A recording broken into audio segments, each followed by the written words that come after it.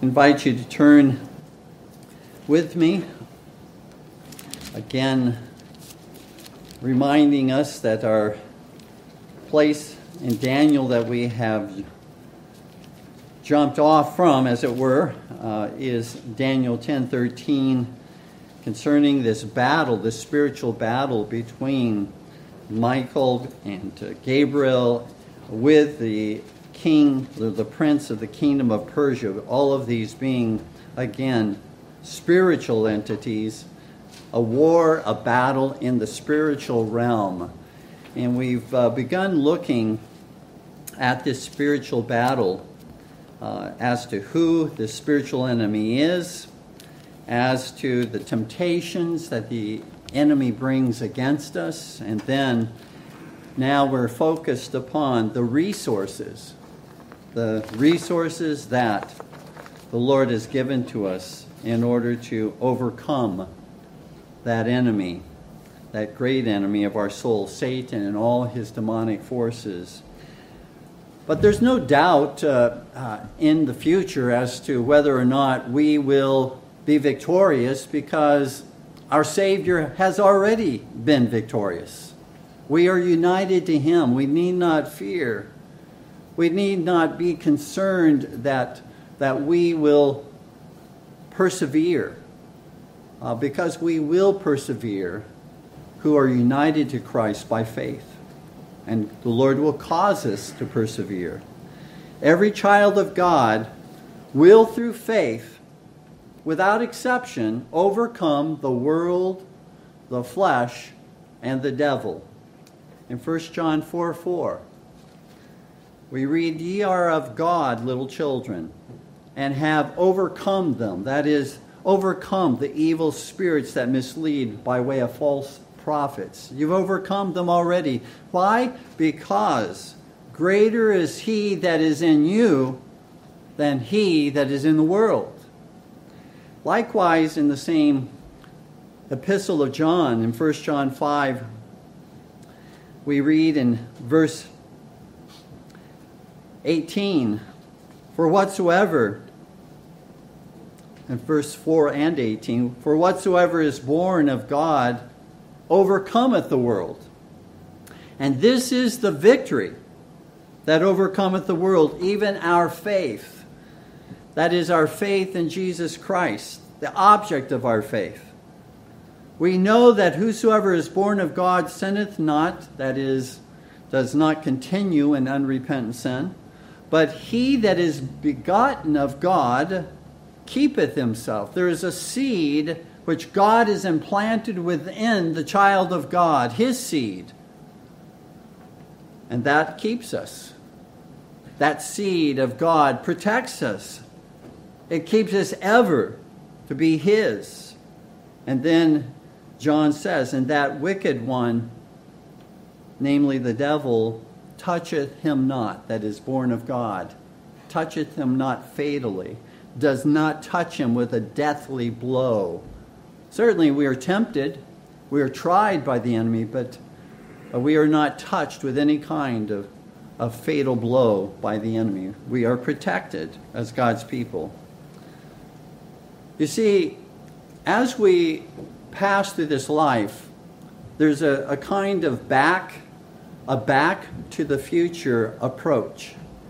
We look back to what Christ has accomplished for us, right? By faith. We look back to the fact that Jesus, upon the cross and through His resurrection, overcame the enemy for us in Colossians 2:15, where it says, "And having spoiled principalities and powers, He made a show of them openly, triumphing over them in it." But we're not only looking back to what Christ has done, we also look forward to the future in hope of our own victory. And so we always look back to look forward in hope. Back in faith, forward in hope. That's how we, again, overcome the enemy. A back to the future approach. Now, I dare say that being spiritually armed for battle is even more important than being physically armed for battle against enemies that we can see with our natural eyes. In fact, in 2 Chronicles chapter 20, verses 22 through 23, there was a battle between the enemies of Israel who came against Israel under the reign of King Jehoshaphat. And it shows again the might and the power of these spiritual weapons that God gives to even overcoming the physical enemies of this world. Not that it's wrong to use physical arms to defend ourselves. We are granted that right to do so by way of self-defense. But it's even more important that we be spiritually armed, because they overcame their enemies who far outnumbered all of Judah and Jehoshaphat the king. They overcame their enemies by singing praises to God. That God caused all of the enemy that came against them to be divided against one another. He caused them to have such conflicts among themselves that they ended up destroying themselves. And that, again, is what God is able to do with all of the enemies we face today in this world, in high places. God is able to turn them against themselves and to divide them in such a way that they destroy themselves. And so let us always remember the most important way that we arm ourselves is to spiritually arm ourselves. And as we consider the spiritual armor and spiritual weapons that the Lord Jesus has already purchased for us, this is not something that we have to wait to receive at some point in our Christian life. We have already been given this spiritual armor, and the spiritual weapons are already ours in Jesus Christ by virtue of what He has won for us. This is our inheritance in the Lord Jesus Christ. This is a part of what He has given to us as the children of the living God. This spiritual armor, these spiritual weapons are ours. And so He calls us to use them, to take them up through the Apostle Paul in the text that is before us, even in Ephesians 6, verse 14, which says, "Stand therefore, having your loins girt about with truth, and having on the breastplate of righteousness." And so we're going to look at these two pieces of armor that are found in this verse, verse 14. First of all, the belt of truth, and second, the breastplate of righteousness this Lord's Day. We'll continue to work our way through each of these pieces of armor as we progress over the next few weeks. So first of all, the belt of truth. Just by way quickly of review from the sermon last Lord's Day, I want to just highlight in verses 10 through 13 of Ephesians 6 these points, just to keep in our mind for us to remember. First point is that we are called to stand and to resist the enemy. In verses 11 and 13, "Put on the whole armor of God that you may be able to stand against the wiles of the devil." Verse 13, "Wherefore take unto you the whole armor of God that you may be able to withstand in the evil day, and having done all, to stand." In other words, the apostle reminds us, don't be apathetic, don't be indifferent about this battle. This is a battle that is to be taken seriously. James 4:7 says, resist the devil and he will flee from you. That's a command. That's not something for us to simply take as a suggestion, as an option. No, we are to resist, withstand the enemy. And so this, again, we see to resist and to oppose the enemy by clinging to our inheritance in Christ and putting on the whole armor of God. A second point to remember from the sermon last Lord's Day is this, that this enemy is spiritual, not flesh and blood, not some enemy that we can see with our natural eyes. In verse 12, for we wrestle not against flesh and blood, but against principalities, against powers, against the rulers of the darkness of this world, against spiritual wickedness in high places. And so because the enemy is not an enemy that we can see, we especially need to be spiritually ready at all times, not lazy, but ready. Watch and pray, lest ye enter into temptation, as the devil did overcome the disciples there in the Garden of Gethsemane, and particularly Peter. Watch and pray, the Lord Jesus says, because this enemy comes, and we can't see that enemy.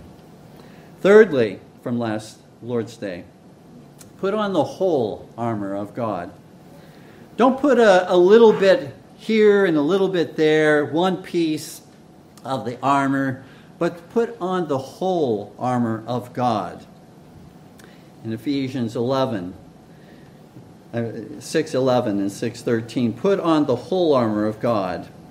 And then in verse 13, wherefore take unto you the whole armor of God. That is, male and female, old and young, black and white, rich and poor, minister and member, all are alike to put on the whole armor of God. Doesn't matter how young you are here as you hear God's word preached, how old you are, God calls you, each one, to put on the whole armor of God.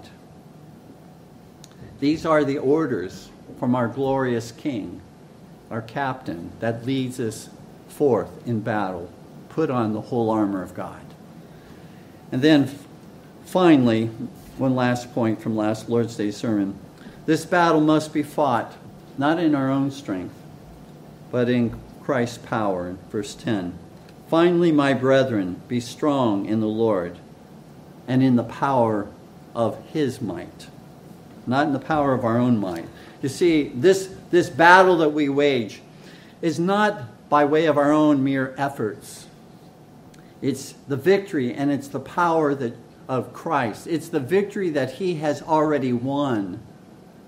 And we go forth and we claim by faith as we fight against the enemy. We are walking in his footsteps. We are armed with armor that he has given to us. It is his Spirit that lives and abides within us that gives us the strength to stand against the enemy. And Jesus has already won the victory. It is his strength. You know, we could fight with every degree of effort and with all of our might from now until the day that we die and accomplish absolutely nothing. Nothing. If we are not strong in the power of his might. If we're simply fighting in the power of our own might, but not leaning upon him, not trusting in him, all of our fighting will be basically worthless. As we look at our text today, remember again, as was noted last Lord's Day, Paul was imprisoned in a Roman jail at this time as he wrote this letter.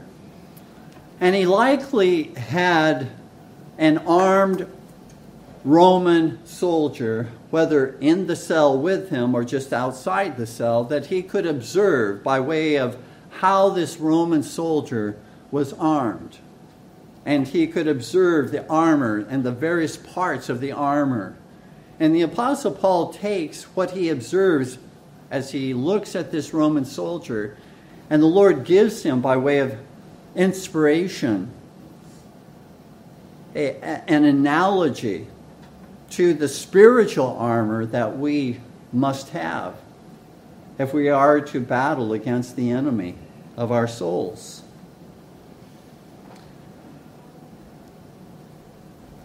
Let me note, before we begin to delve specifically into the belt of truth, let me just make a couple observations, and then we'll look more closely at the belt of truth. The first observation is this. Most of the armor that Paul identifies here in Ephesians chapter 6 is defensive in nature rather than offensive. The one offensive weapon that Paul mentions, which we'll get to eventually, is the sword of the Spirit. But the rest of it is armor to protect us and to defend us against the attacks of the enemy. Why is that the case? Why is most of what Paul mentions here that which is defensive in nature rather than offensive? Well, I submit that once again, and I think briefly noted this in the sermon last Lord's Day, but once again, I believe Paul is emphasizing this amazing truth, that Jesus has already won the territory. He's already conquered every space upon this earth belongs to Jesus Christ. He is Lord of all. He's Lord of our lives. He's Lord of our families. He's Lord of this church. He's Lord of this nation. He's Lord of the nations of this world. He is Lord of all. He doesn't tell us to go forth, therefore, to conquer new territory, but to defend and to stand faithfully for the territory He has already won. And that's why I suggest that nearly all of the armor that is given to us to fight against the enemy is defensive in nature rather than offensive.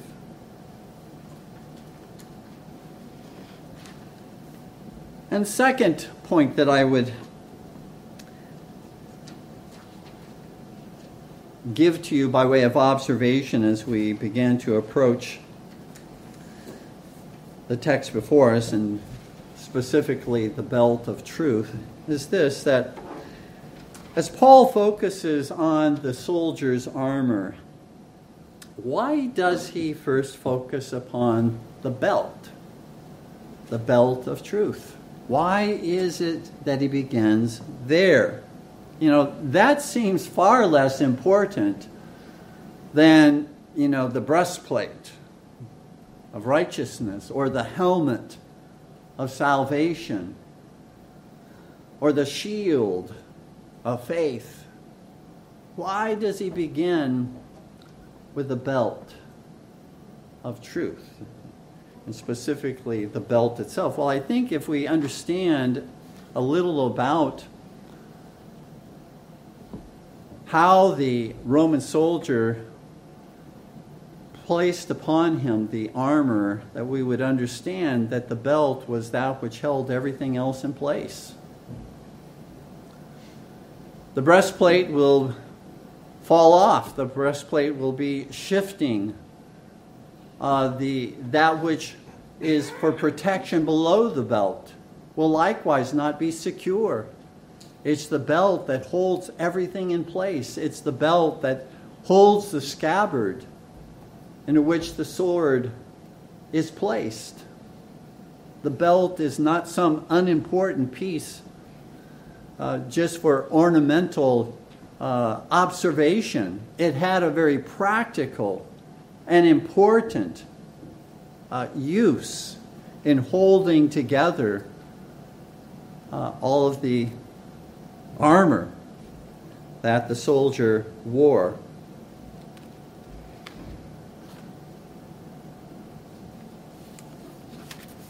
To lose the belt was in effect to render everything else very, very unstable. And so the belt of truth. And why does the Apostle Paul then compare the belt to truth? Because it's truth that holds all of the armor, all of the other pieces of armor in place. It's God's truth. Without the truth, nothing else will matter. Without the truth of Jesus Christ, we have no basis really to fight against the enemy. What are we going to fight with if we don't fight with the truth? It will simply be his lies against our lies, and he's far more experienced in his lies, and he will overrun us if we don't have the truth of Jesus Christ. If that's not foremost in this war, in this battle against the enemy. We know that the enemy is a liar. Jesus told us that. And without the truth, we simply fight against the enemy. Lies on our part against his lies, not the truth against his lies. There are two aspects, as we consider the belt of truth, there are two aspects of truth that we should briefly address. First aspect is objective truth, and the second is subjective application of the truth. So let's consider first objective truth. Objective truth is that which is outside of ourselves.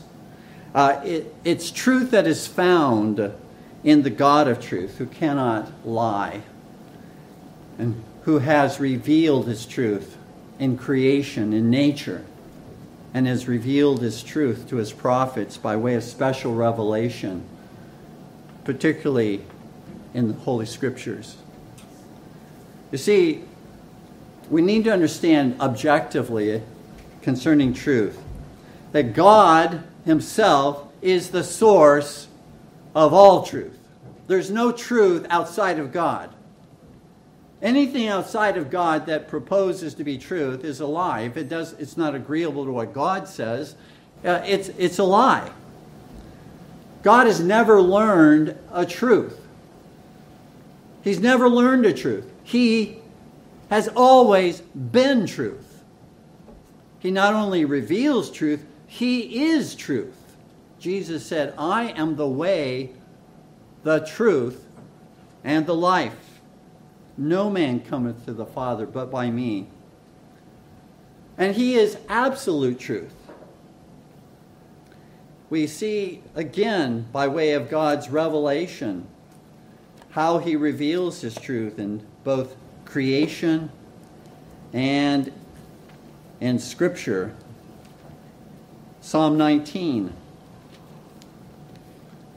First, the revelation in nature, in creation. The heavens declare the glory of God, and the firmament showeth his handiwork. Day unto day uttereth speech, and night unto night showeth knowledge. There is no speech nor language where their voice is not heard.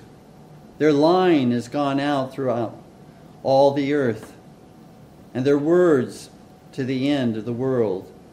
In them hath he set a tabernacle for the sun, which is as a bridegroom coming out of his chamber, and rejoiceth as a strong man to run a race. His going forth is from the end of the heaven, and his circuit unto the ends of it, and there is nothing hid from the heat thereof.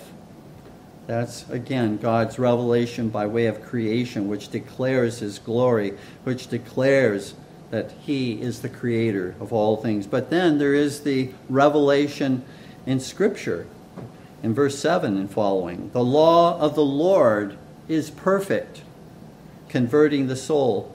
The testimony of the Lord is sure, making wise the simple. The statutes of the Lord are right, rejoicing the heart. The commandment of the Lord is pure, enlightening the eyes. The fear of the Lord is clean, enduring forever. The judgments of the Lord are true and righteous altogether. See, dear ones, God's truth is not relative. It's absolute. God's truth is not changeable. It's immutable. God's truth is not founded upon our mere personal or societal opinions. God's truth is not based upon some mere theory of man. God's truth, again, is absolute. We live in an age in which people claim to have their own truth, as if truth is merely subjective and personal to them. But dear ones, this is an idea that has been inspired by the devil himself so as to mislead people from the God of truth, whose truth is absolute. You see, people do not want an absolute God. They do not want a sovereign God. They do not want a holy God. They do not want an absolute truth. They want their own truth, just like they want their own God. And when they want their own truth, they're saying, in effect, they are themselves their own God. But that's how the enemy has misled and does continue to mislead people today by way of this relative view of truth. It is basically, dear ones, to live in a land of contradictions. You see, my truth contradicts your truth contradicts my truth, and everyone else's truth contradicts everyone else's truth because it's not the same truth. And that's the land in which we live, a land of contradictions. If a male thinks that he's a female, well, that's his truth, according to this idea of relative truth. Truth is what we think it is, according to this view, no matter how foolish or rebellious it may be. For example, again, illustrations, this truth that parents have no rights over their children. Or the truth that babies in the womb are not persons, but are just like an appendage, like an arm, like a hand, like a foot or a finger or something like that. Just an appendage within the woman that the woman can simply choose to remove by way of abortion. Relativism, namely, truth is what you want it to be, that philosophy of relativism, will indeed lead to skepticism, that we can't truly then know the truth. This is also, sadly, a problem within the church. When it comes to doctrine, when it comes to worship, when it comes to church government, when it comes to ethical standards that God has given to us in His Word, where we say or we imply that someone's position may be right for them. That may be their truth, but that's not mine. We're giving in to relativism. God is not schizophrenic when it comes to the truth. God has one truth because He is one God. Truth doesn't contradict itself. Now, we can certainly engage in discussion with fellow Christians over what is the truth, but let us not fall into the trap of that relativism, thinking that they can have the truth and I can have the truth, though we take entirely different positions with regard to a particular statement, a doctrine, a practice in worship. If we start there, relativism, there is no hope for true unity in the truth. And that is, again, relativism, and it leads ultimately to skepticism, that no one can know for sure what is God's truth. And that denies very clearly the God of truth. That denies revelation of truth. 2 Timothy 3, 16 through 17, all Scripture is given by inspiration of God and is profitable for doctrine, for reproof, for correction, for our own edification and growth in Jesus Christ. Dear ones, we must be, as we consider this objective nature of truth and the belt of truth that we must wear and we must affirm, we must be firmly grounded. If we're going to do battle against the enemy, he will mislead us, he will deceive us, he will take us down different paths if we are not firmly grounded in the truth of God as it's found in Scripture and as it is summarized in faithful confessions of faith and catechisms and covenants.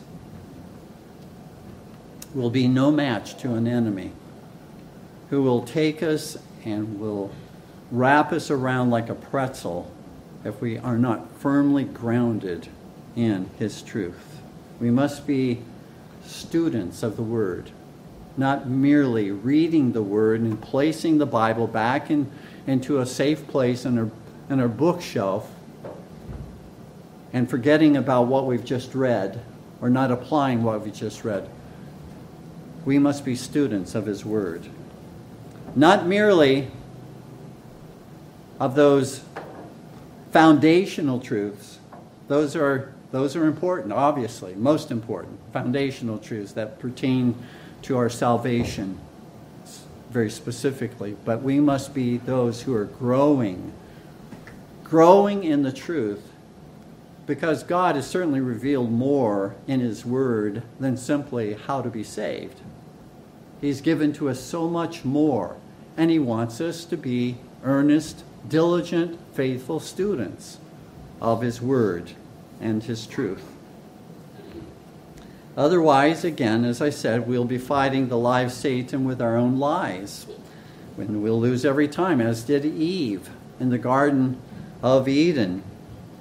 When Satan said, hath God said that if you eat of the tree that you shall surely die? And she said, when he began to question that, she said, as you recall, that God had said we shall not eat of the tree nor touch it. She added something that God never said. She added her own commandment. She's already moving away from the truth which God has given unto her because of the deception and the cunning temptation of the enemy.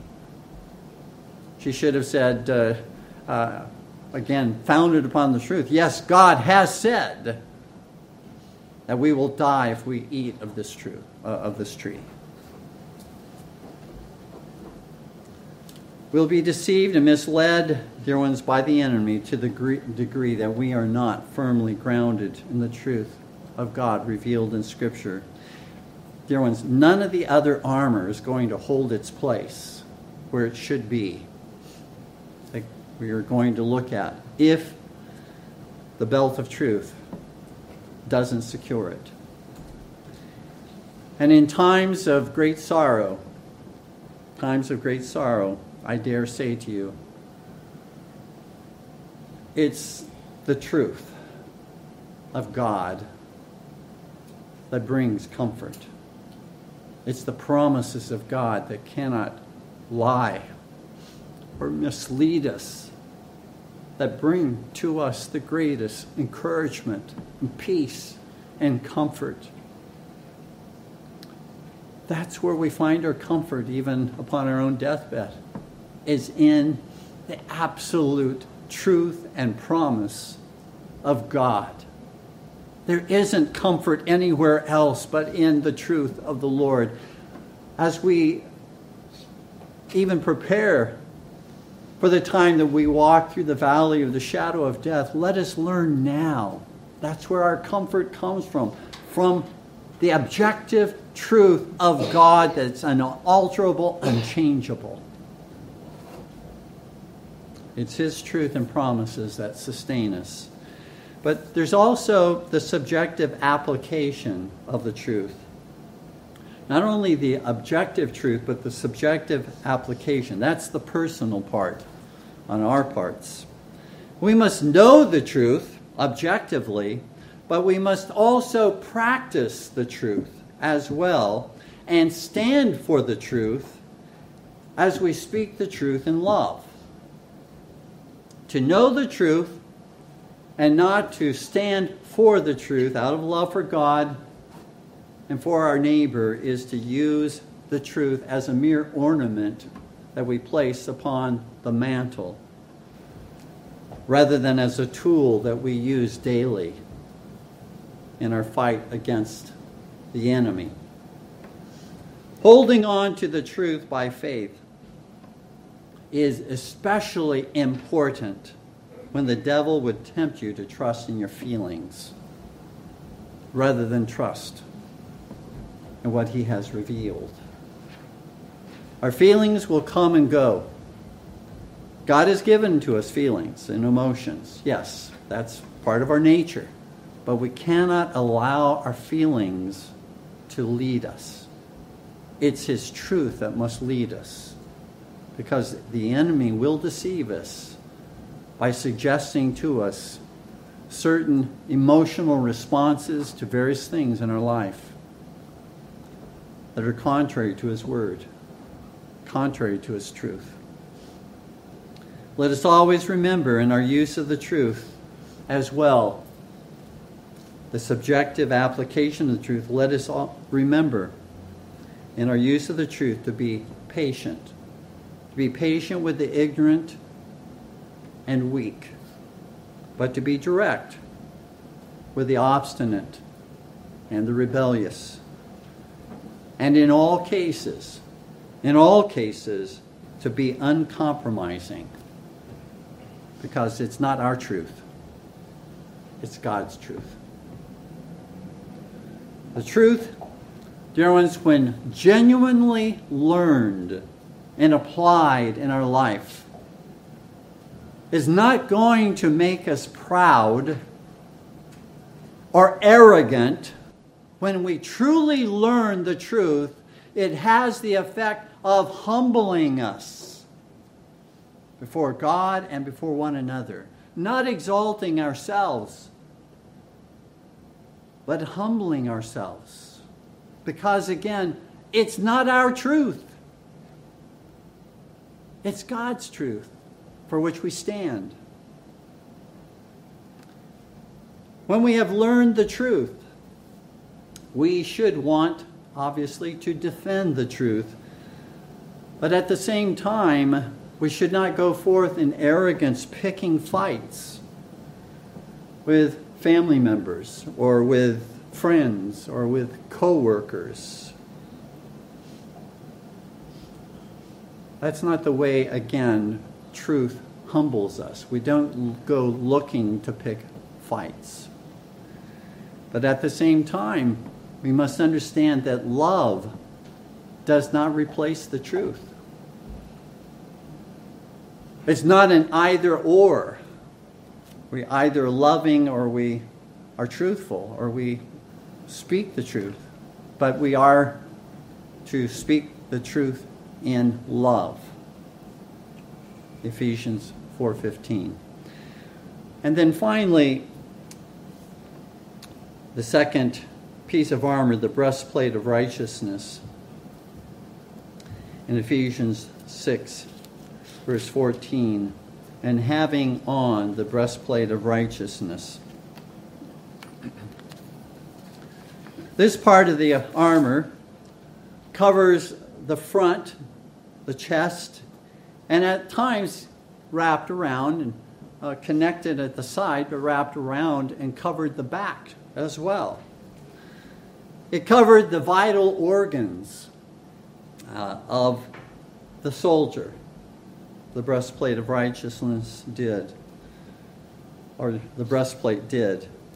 To be without this piece of armor left the soldier so very vulnerable to injury, to harm, to danger. This piece of armor was usually made of metal of some kind, but not, at least not by the Romans, not usually one single piece, but various pieces that were bound together by way of leather or by way of some type of a wire that bound them together so that there was more movability, able to move to the right or to the left, not so confined, whether to go forward or to go backward, more freedom of movement with regard to this breastplate. As with truth, so with righteousness, there is an objective side to righteousness, and there is also a subjective side to righteousness. Both are very, very important in our battle against the enemy. The objective part of righteousness, that is a righteousness outside of ourselves. It is, again, the righteousness of Jesus Christ, which he lived, which he practiced in perfect obedience to all of God's law and all of God's commandments, never having failed to keep God's law in his thoughts, his words, or his deeds, from the time of his infancy to the time he ascended into heaven.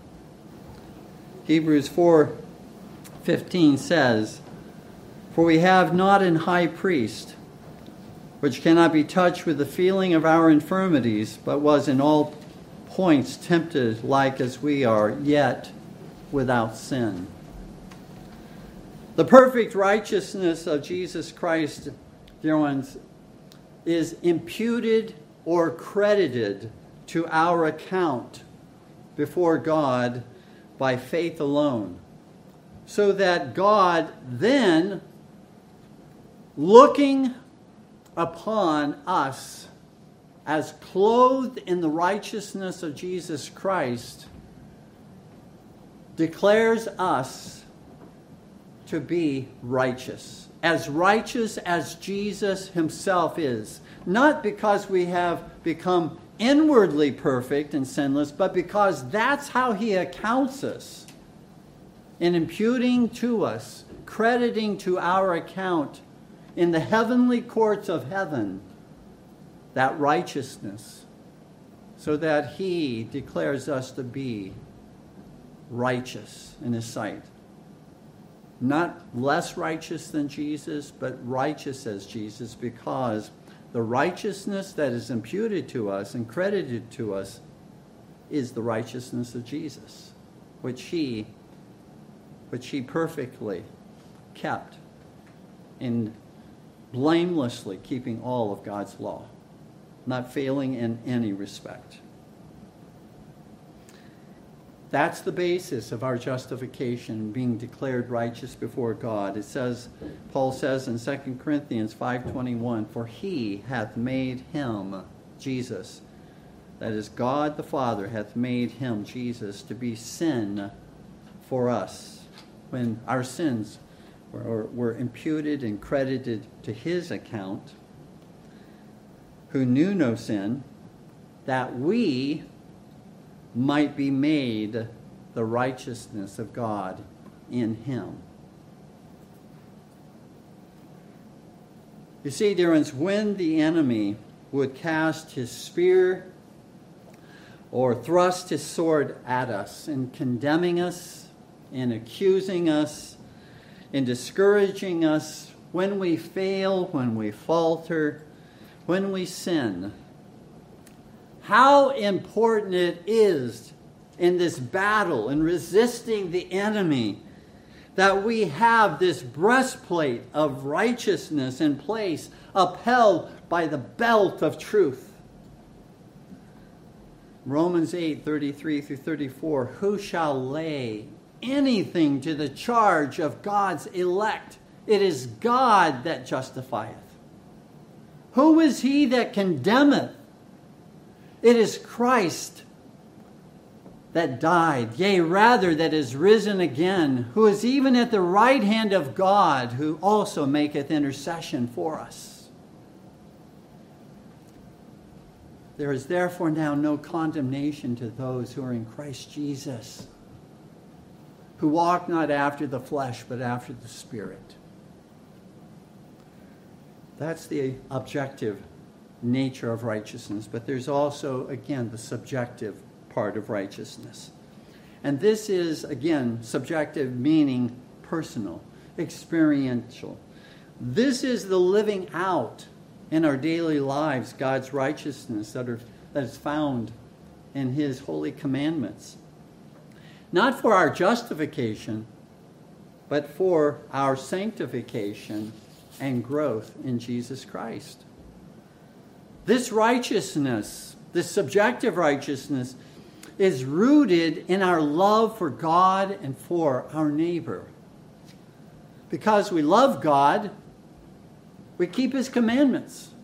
Because we love our neighbor, we do not do them ill, but fulfill, again, God's commandments toward our neighbor. This subjective righteousness is not a begrudging duty on our parts to keep his commandments, but rather a loving duty. When God changes our heart, the keeping of God's commandments is no longer a chore. It is a delight to the child of God. It's one of the evidences that we have indeed been born again, because we delight to keep his commandments. Not that it's easy to keep his commandments, but in our heart of hearts, we want to keep his commandments, even when we're weak, even when we fall. We hate the fact that we've sinned. We hate the fact that we have broken his commandments, because we love him. Because he first loved us. It's a loving duty. Jesus says in John 14:15, if you love me, keep my commandments. And I dare say to you, dear ones, we are even keeping God's commandments when we fall and when we do not remain in that fallen condition. We keep God's commandments by getting up again by faith. Getting up again and trusting in the Lord. Getting up again by way of true repentance from our sin, looking to the mercy of God that's found in Christ Jesus, rather than remaining under the burden of that guilt, remaining under some burden of condemnation, but getting up again. That's keeping God's commandments as well. It's not an indication of true repentance to remain under the guilt and burden of sin that we have committed. That's not repentance, remaining under that guilt and that heavy burden. That actually can become more of a works righteousness. That the longer we remain under that sense and burden of guilt and condemnation, the more acceptable that one might think he is before God, because he's basically gone through a kind of purgatory here upon the earth. But dear ones,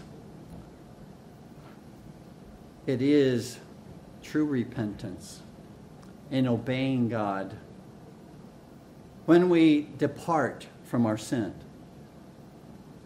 when we cast ourselves upon the mercy of God in Christ Jesus, and when we walk in loving obedience, renew our commitment and our covenant with Him to walk in loving obedience to His commandments. We should mourn over sin, but we should also be comforted by the mercy and grace of God. Jesus says in the Beatitudes, "Blessed are they that mourn, for they shall be comforted." Mourning and grieving over sin is not an end in itself. It is a means to the end of being comforted by the promises, by the mercy, by the love, by the grace of God and His forgiveness. So, dear ones, we neither excuse our sin because we have the fruit of righteousness within us, because, again, the Lord has sown, implanted within us His righteousness when we are born again. But we don't excuse our sins simply because that righteousness has been implanted within us, nor do we go to the other extreme and wallow in sin for the same reason. With the breastplate of righteousness, which Jesus has purchased for us, we seek by our loving obedience to God's commandments to maintain a clear conscience before God and before our fellow man.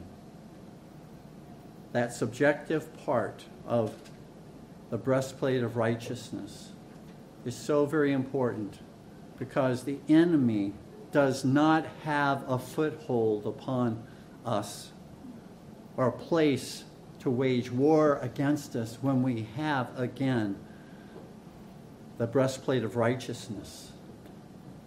When we have a clear conscience before God and before our fellow man, the accusations against us fall upon the ground.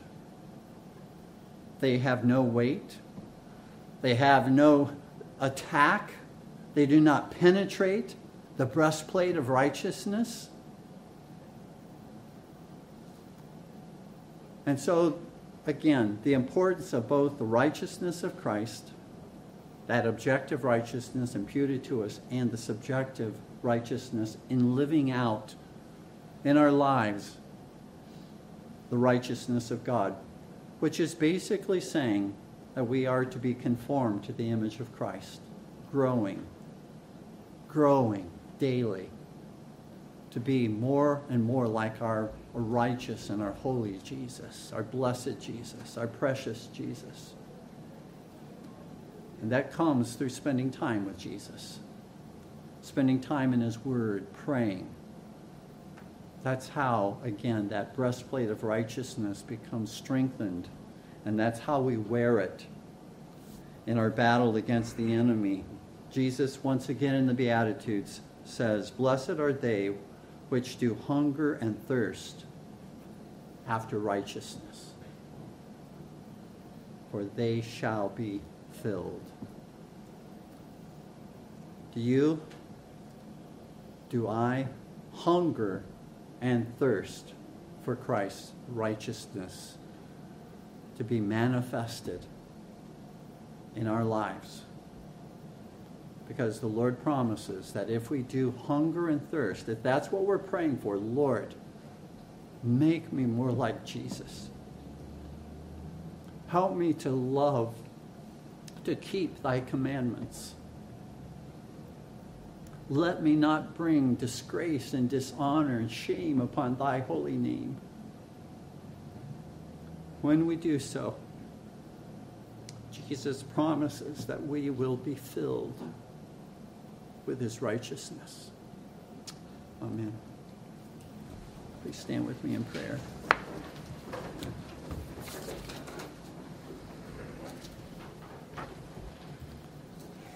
Heavenly Father, we thank thee for the armor which Jesus has purchased for us to war, to fight against the enemy. the belt of truth and the breastplate of righteousness. Father, may we meditate and reflect upon these pieces of armor. Lord, they are a part of our inheritance in Christ.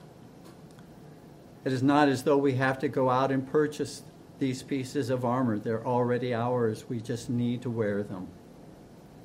We need to put them on daily.